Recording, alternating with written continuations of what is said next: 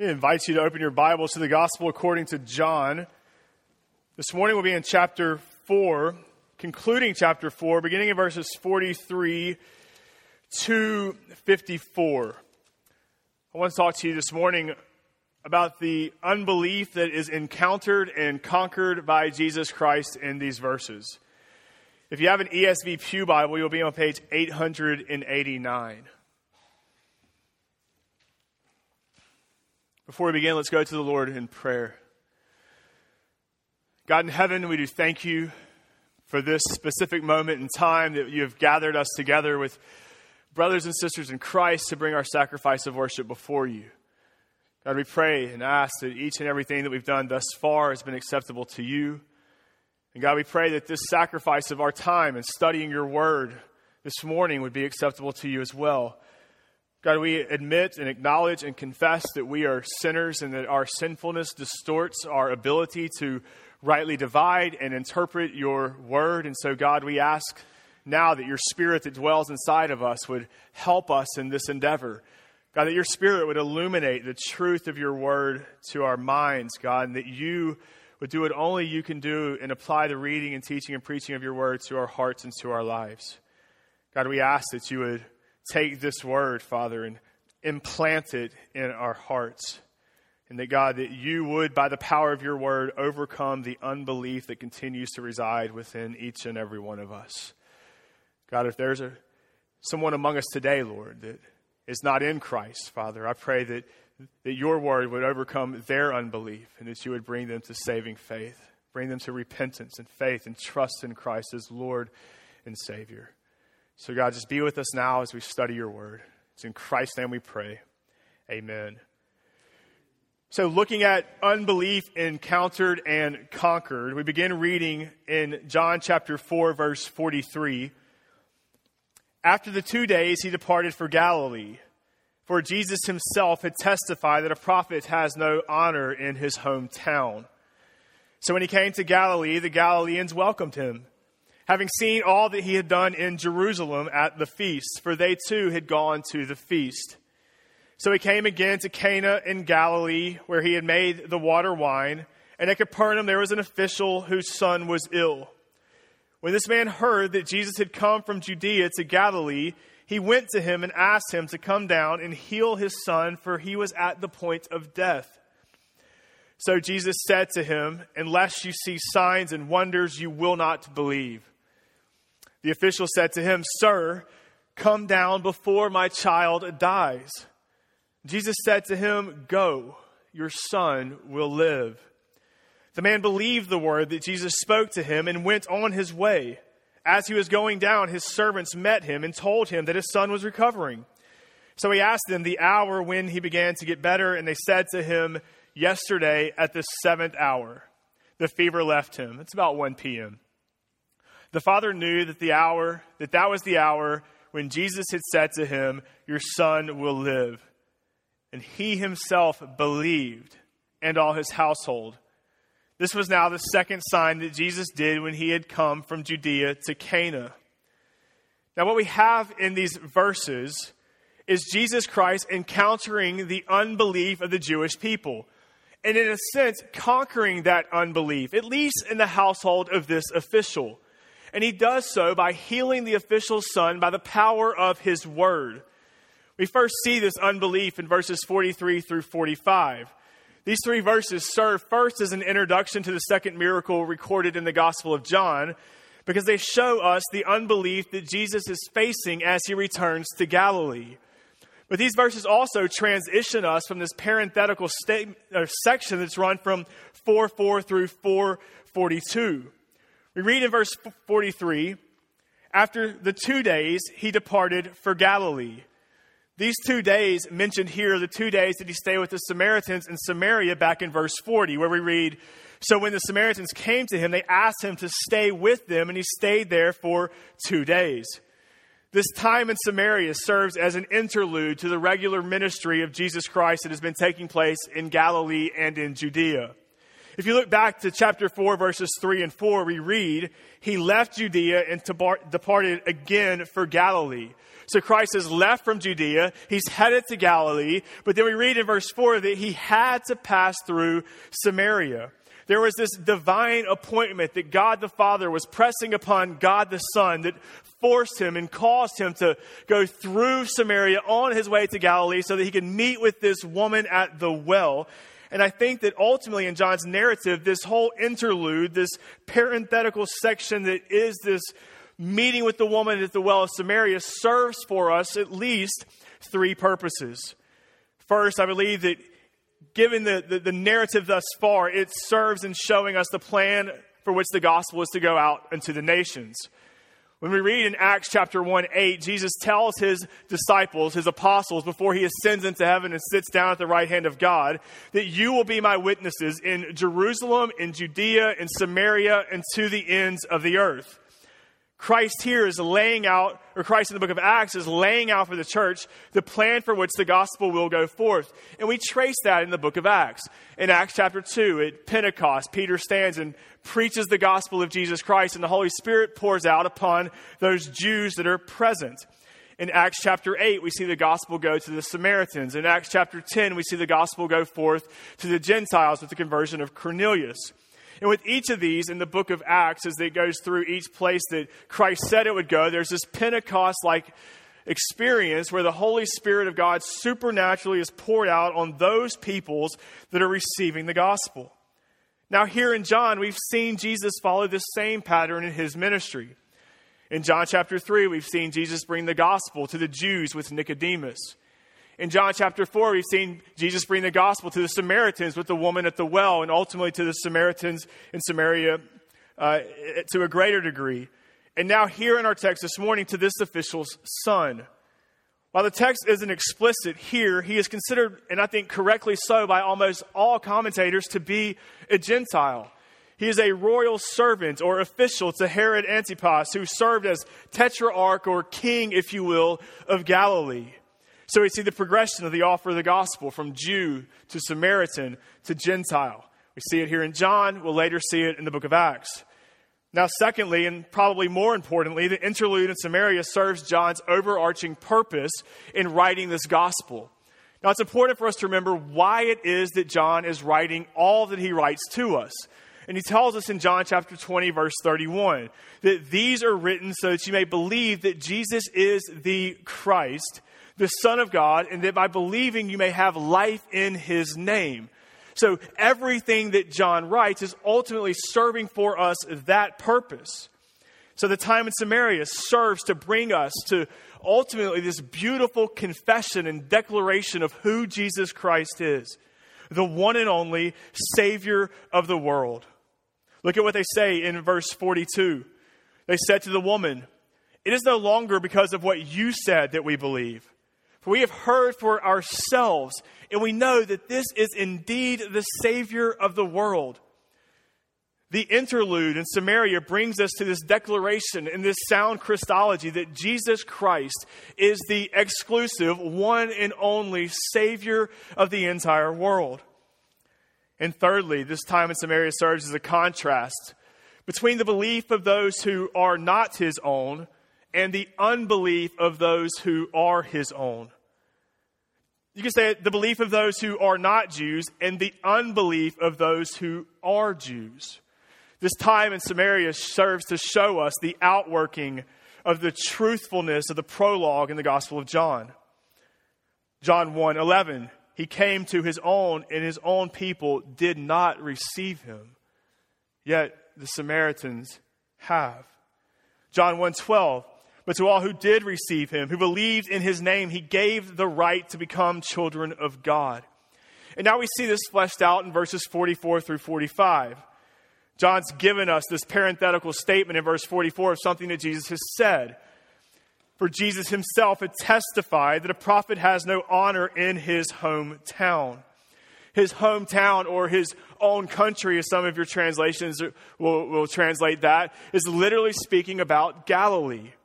While he's had success in Samaria, Jesus knows that his time was just an interlude, that God is sending him onward.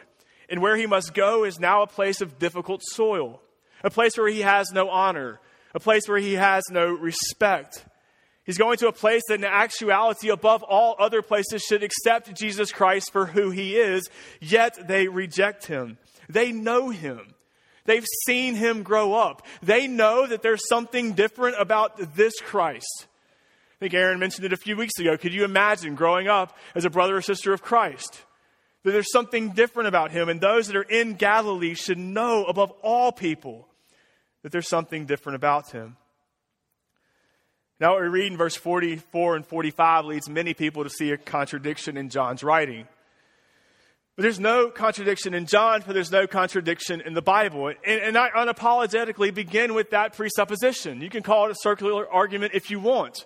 I begin with statements like this with understanding that there is no contradiction in the Bible. So we have to seek and strive to understand what it is that's taking place here. Many people read what we just read in verse 44, that Jesus testified that a prophet has no honor in his hometown. And they come to verse 45 and they see that when he came to Galilee, the Galileans welcomed him, having seen all that he had done in Jerusalem at the feast, for they too had gone to the feast. So Jesus has no honor in his hometown.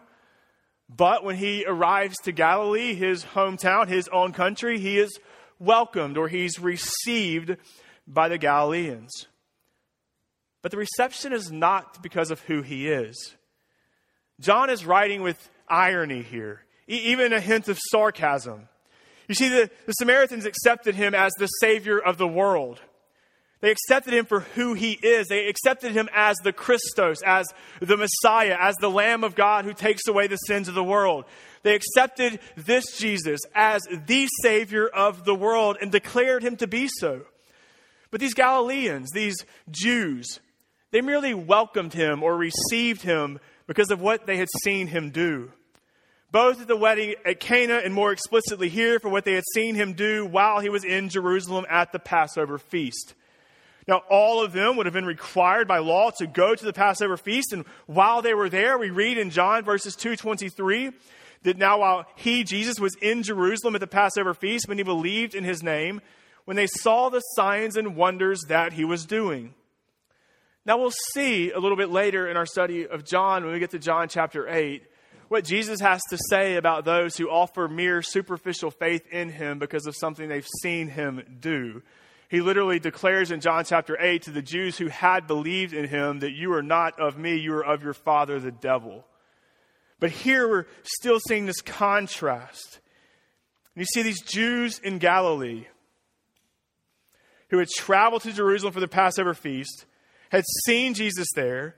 They had seen the miracles that he had performed, and now he returns to town, and they welcome him, and they receive him, but not as Messiah, not as the Savior of the world. They welcome him as a miracle worker, as a magician, as merely a guy who's on the street doing parlor tricks for them. They welcome him as only someone they could get something from and that they could be entertained by, as if he's some type of David Blaine or David Copperfield. They do not accept him because of his person and his position. They do not accept him as the Christ. They do not accept him as the Son of God. They do not accept him as God incarnated in human flesh. And we see this reality in Jesus' response to the official's plea in verse 48. And we'll get there, but I want you to see it now because it shows the point of what we're dealing with here. When the official runs to Jesus and pleads with him to save his dying son, Jesus says to him, unless you, and both yous here in the plural, unless y'all see signs and wonders, y'all will not believe. And it's interesting because he's rebuking the crowd. Unless you see signs, unless you see wonders, you will not believe. It's a corporate rebuke that Jesus responds to this individual's plea for help. And it's because of their desire to merely see miracles from Christ. This one man comes with this one request, this urgent need, and Jesus rebukes the unbelief of the entire crowd that's in Galilee. And let John's sarcasm and irony serve as a warning for us this morning. For who is Jesus Christ to you? Is he just someone that you can get something from? Is he just a genie in your bottle to serve you and to grant you your wishes? Is he just a guy doing service and magic and parlor tricks on your behalf? Is he just seeking to entertain you with who he is and what he can do? Do you come to him just when you need something? Just when life is feeling tough and more than you can handle? Or is he the sovereign creator of the heavens and the earth and the seas and the skies and everything that is in them? For you, is he the Son of God? Is he the Savior of the world? Is he worthy of receiving your worship and your devotion because of who he is and what he has accomplished on your behalf? Are you convinced this morning of the complete worshipability of Jesus Christ, the Son of God, the Savior of the world? Or is he merely someone that you think you can get something from? Please see the severity of the rebuke here. Their welcoming and receiving Christ on the surface may look good, as it does for maybe many of us in this room. But it is not saving faith. Saving faith accepts him as Lord and Savior of the world precisely because that is who he is. Like, you do not make Christ Lord. You do not accept Christ into your heart. Like, Christ is Lord. He is Savior. He is God. Saving faith accepts him as Lord and Savior precisely because that's who he is. So this is the unbelief that Jesus encounters in Galilee. So let us, in the remaining of these verses, see how Jesus deals with and conquers this unbelief. It's the point of these remaining verses. It's the point of the second sign. But before we dive into these verses, we need to make at least a simple remark concerning the structure of John here. John intentionally makes it clear to us that this miracle takes place in Cana, both in 46, and ultimately I'll even advocate that he does so in verses 54. So in 46 he says, "So when he came again to Cana in Galilee, where he had made the water into wine." He's forcing us to think back into John chapter 2, where Jesus performed his first miracle at Cana. And then in 54, this was now the second sign that Jesus did when he had come from Judea to Galilee. Understanding this, in this region, it's these two miracles that are taking place in Cana. And John intentionally makes this clear to us, because what we have to see is that John is using these two Cana miracles to serve as a bracket in this section of Scripture. All the way from chapter 2 into chapter 4, John is stressing something for us to see about Jesus by bracketing them with these two Cana miracles. There's a focus or central theme of this section that John is stressing to us. And it is that this Jesus, who has come from the Father into the world, is making all things new and giving eternal life to his people. To quote another pastor, this section of Scripture between these two Cana miracles is showing that he is making new wine. He brings about the true banquet celebration. And Jesus is the new temple. He is the presence of God. And he brings about the new birth. Those who believe in Jesus are born of the Spirit. And Jesus brings about a new way of worship. He brings about worship in spirit and in truth. And what we see here in these verses is that he brings about new creation by bringing life where death has entered the door. So first, let us see the desperation of a father's heart in verses 46 through 47 as Jesus is conquering, if you will, this unbelief. This man is at Capernaum. He is an official of Herod Antipas. He is a man of means and resources, wealth, and his son is deathly ill. His son has a fever that will not break. His son's dying. Death is at the door. Death has reached his house. He has heard that this Jesus, this one he had heard about, this miracle worker, this magician, this one doing parlor tricks, has come to Cana in Galilee, some 17 miles or so from Capernaum. And so this official, desperate to save his son's life and completely out of options, sprints these 17 miles to get to Jesus, to plead with him to save his son. And when he gets before Jesus, he tells him to come down and heal his son, for he's at the point of death. Every time I read this passage, I'm prone to be critical of this man. For all he wanted from Christ was the benefits that Christ could give. This is so often the heart of so many professing Christians. This is often my own sinful heart. The desire of having the benefits of Christ without having to have Christ. Like, Lord, help us put that particular sin to death. At first, he did not want Christ himself. He merely wanted the power of Christ, the power that Christ could offer. He merely wants from this Christ, his Son, to live. But I remember a time in my own life when Haley was an infant and she got the rotavirus, and the vaccine was still in the process of being approved that year. And this virus nearly took her life. It was a terrible experience. I literally thought that she was going to die. And it happened rapidly to us. Within hours, I was holding her, and then she was in the hospital being taken from my arms, limp and lifeless. All I wanted was for her to live. I was a new Christian less than a year into my walk. I didn't understand anything about theology or doctrine or how God does work or doesn't work. And at that point, I did not really care. At that moment, I was willing to trade my salvation for her physical life if God would merely take mine and give to her. All I wanted was for her to live. All I wanted was for a miracle. All I wanted was for my daughter to live. A father's heart will cause him to act in desperation. So I cried out in desperation, pleading with God, my head in my wife's lap, weeping tears that he would save my daughter at whatever cost. It's all I desired. All I wanted in that moment was the benefits of Christ. For I knew that he had to intervene or there was no hope for her whatsoever, that she would die. God answered my prayer, and he used the common grace of doctors and medicines to save my daughter's physical life. And by the grace of God, he has done so to save her eternal soul. And it's been a beautiful thing that he's done for her, that he's done for us. And to be honest with you, that moment early in my faith, it gave me confidence in the power and faithfulness of God that I very much needed for the walk that was to come in my life and the challenges that we would face in our life. God answered my prayer that day. And he used the sickness of my child to grow me in faith. So before I get too critical of this man, I remember that God is sovereign over this very moment, as he was sovereign over the moment in Emily and I's life when Haley was sick. When death seemed to be at our door and death seemed to have reached our house, God was sovereign in that moment. Spurgeon said this: I venture to say that the greatest earthly blessing God can give to any of us is health, with the exception of sickness. Sickness has frequently been of more use to the saints of God than health has. And it was sickness that God sovereignly used to bring this man to Christ.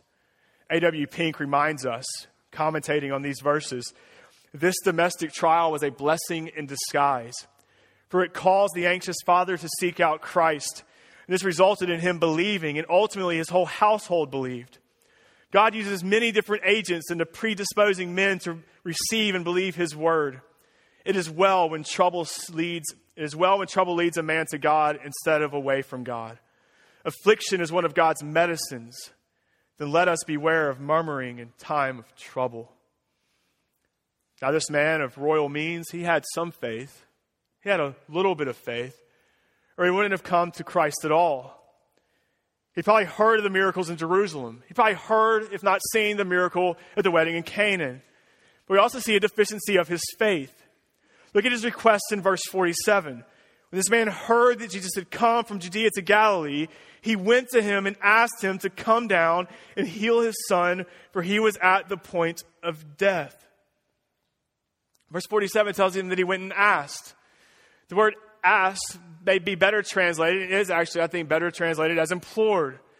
And it's in the imperfect tense, meaning that he was imploring. It literally means that he was repeatedly pleading with Jesus, swallowing his pride as a member of Herod's court, begging for help from a carpenter's son. But he's confused about who this Jesus is, and he's confused about what this Jesus is capable of doing.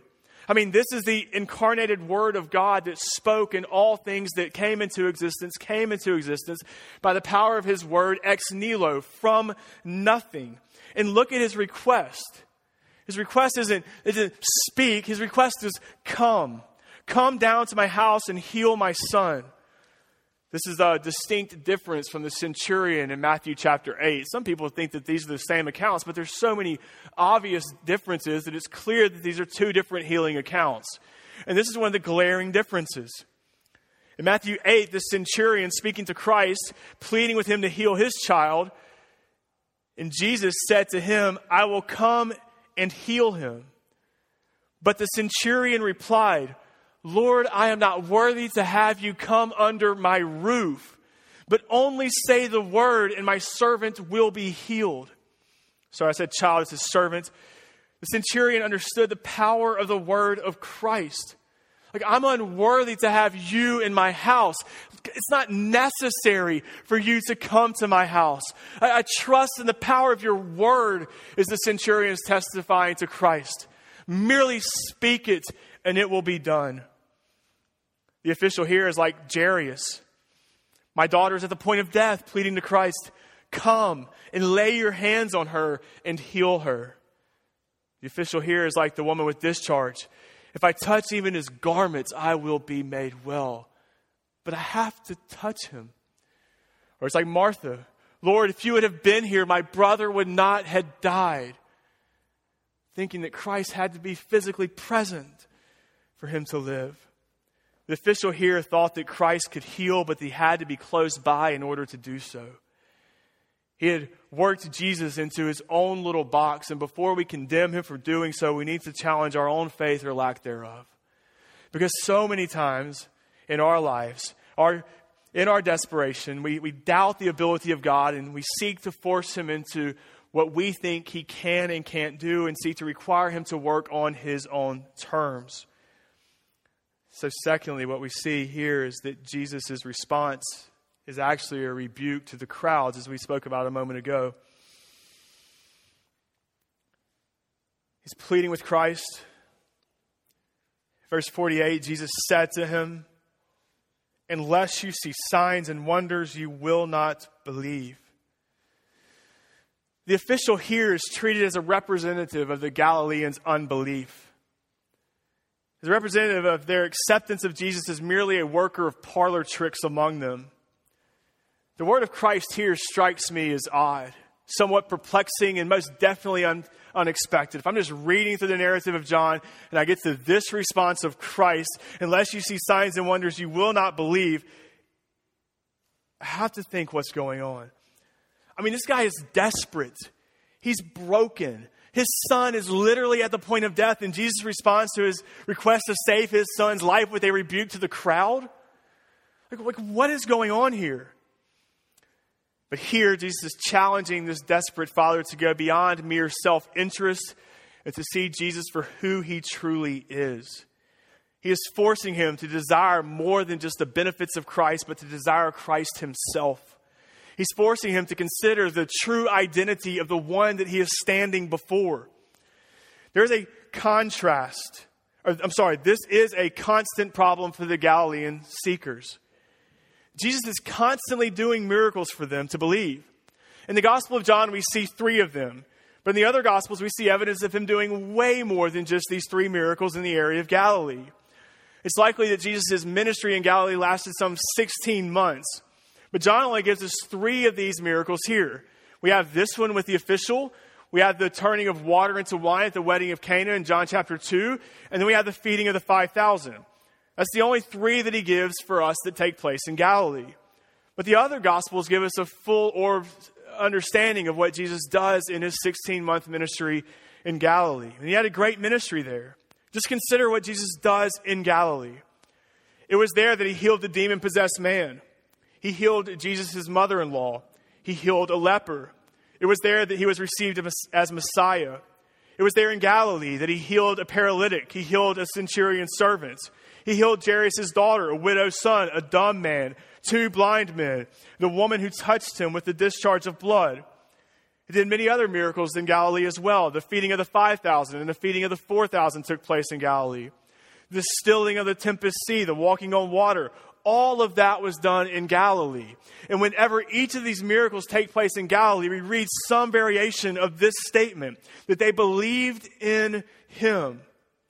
But here, we see very clearly in John that there is a lack of belief, a lack of accepting Jesus for who he actually is. There's actually here in John a rejection of the person and identity of Jesus Christ by these Galileans.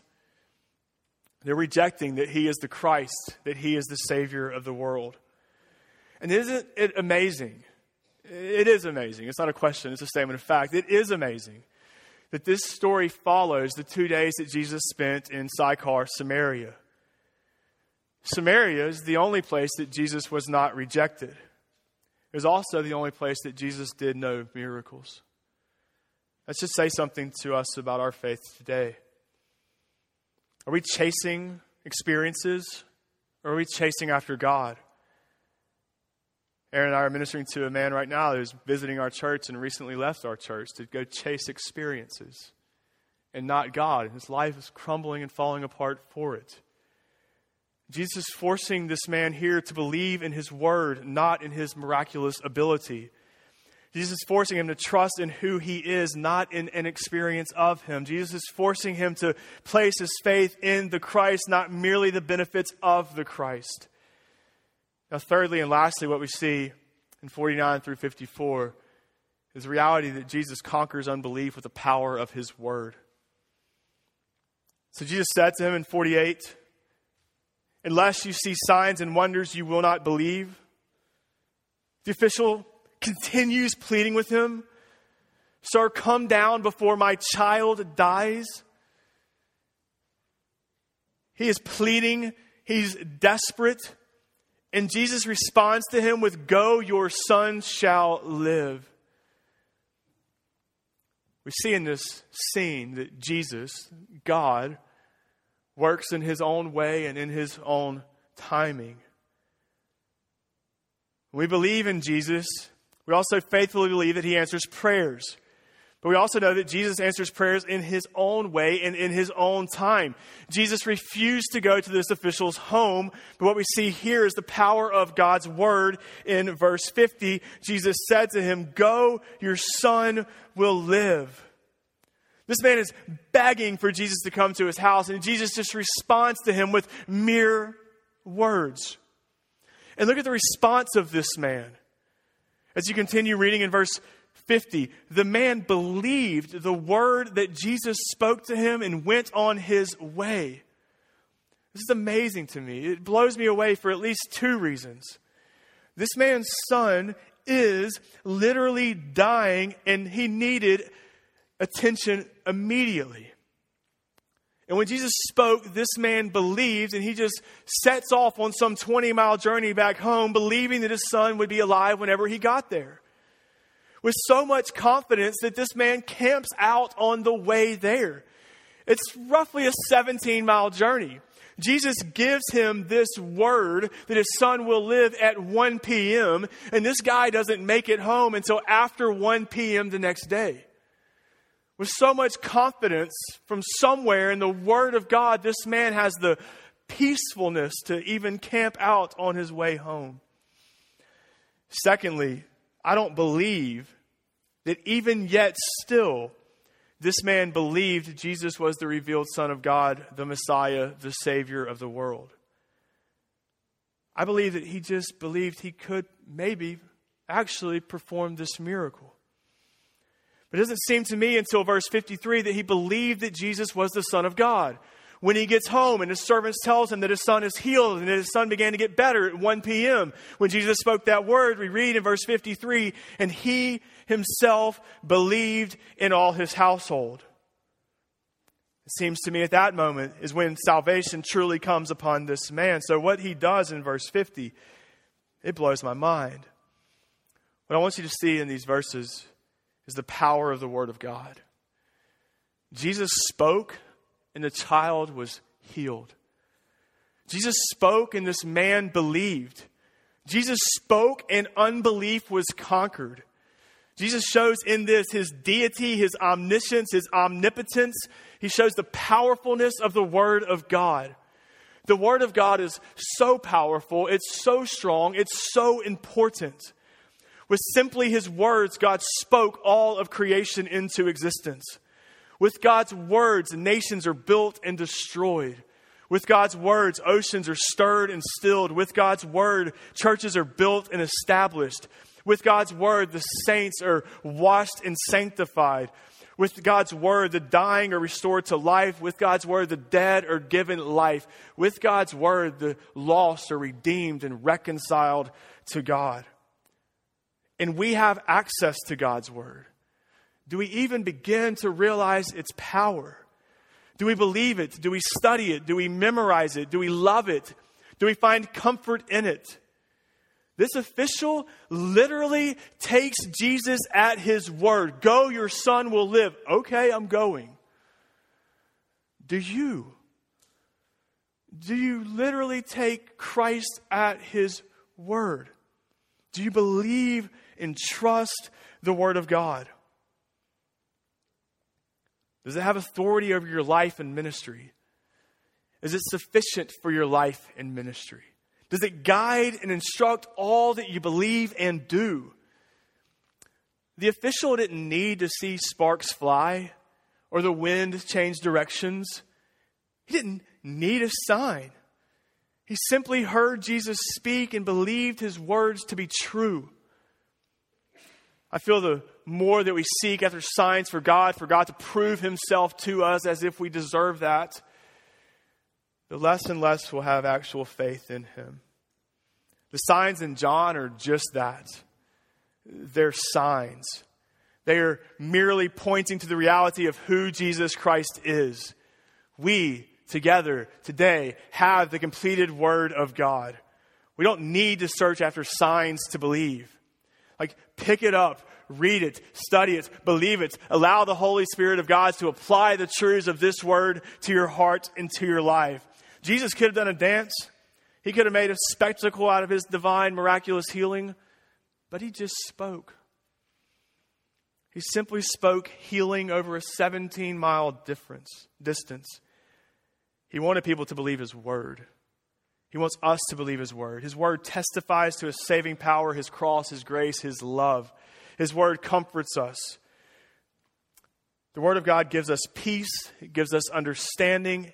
It strengthens our faith. The question for us is, do we believe it? Do we believe the word of God like this servant believed the word of God?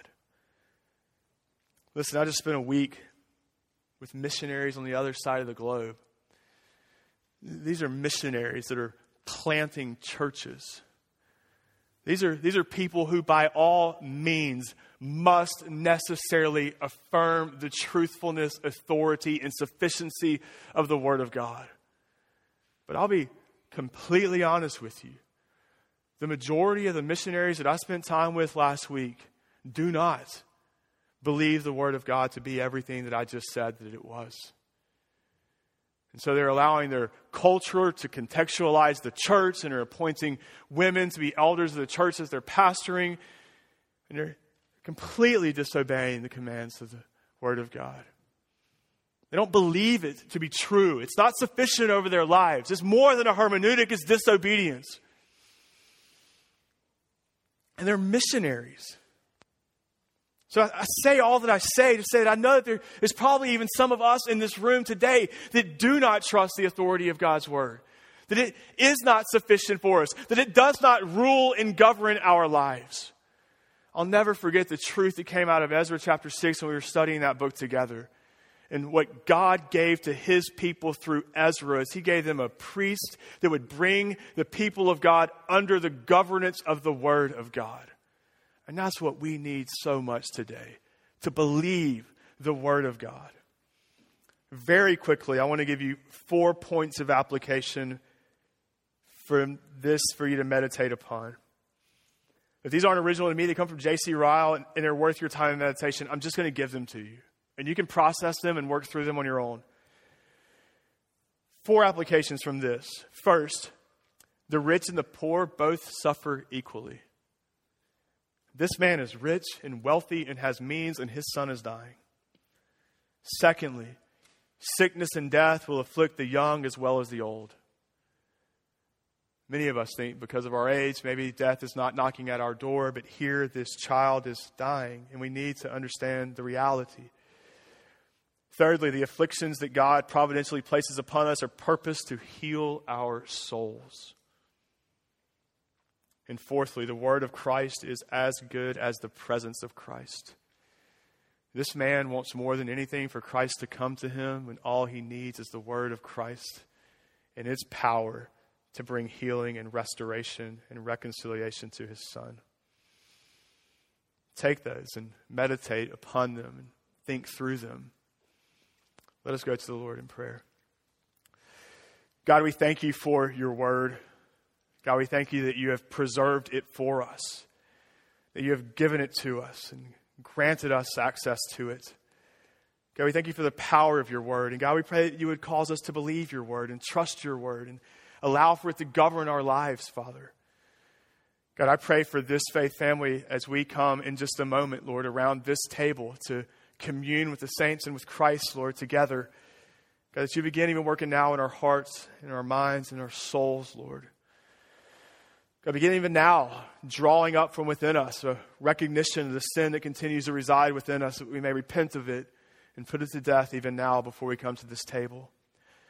God, as we reflect on this passage, God, we thank you for the message of Christ and the power of your word. And God, that you would bind our lives to it. God, help us to even be like this official and just believe the word of Christ. And God, that you would take this word and apply it to our hearts and bind it to our hearts. It's in Christ's name we pray. Amen.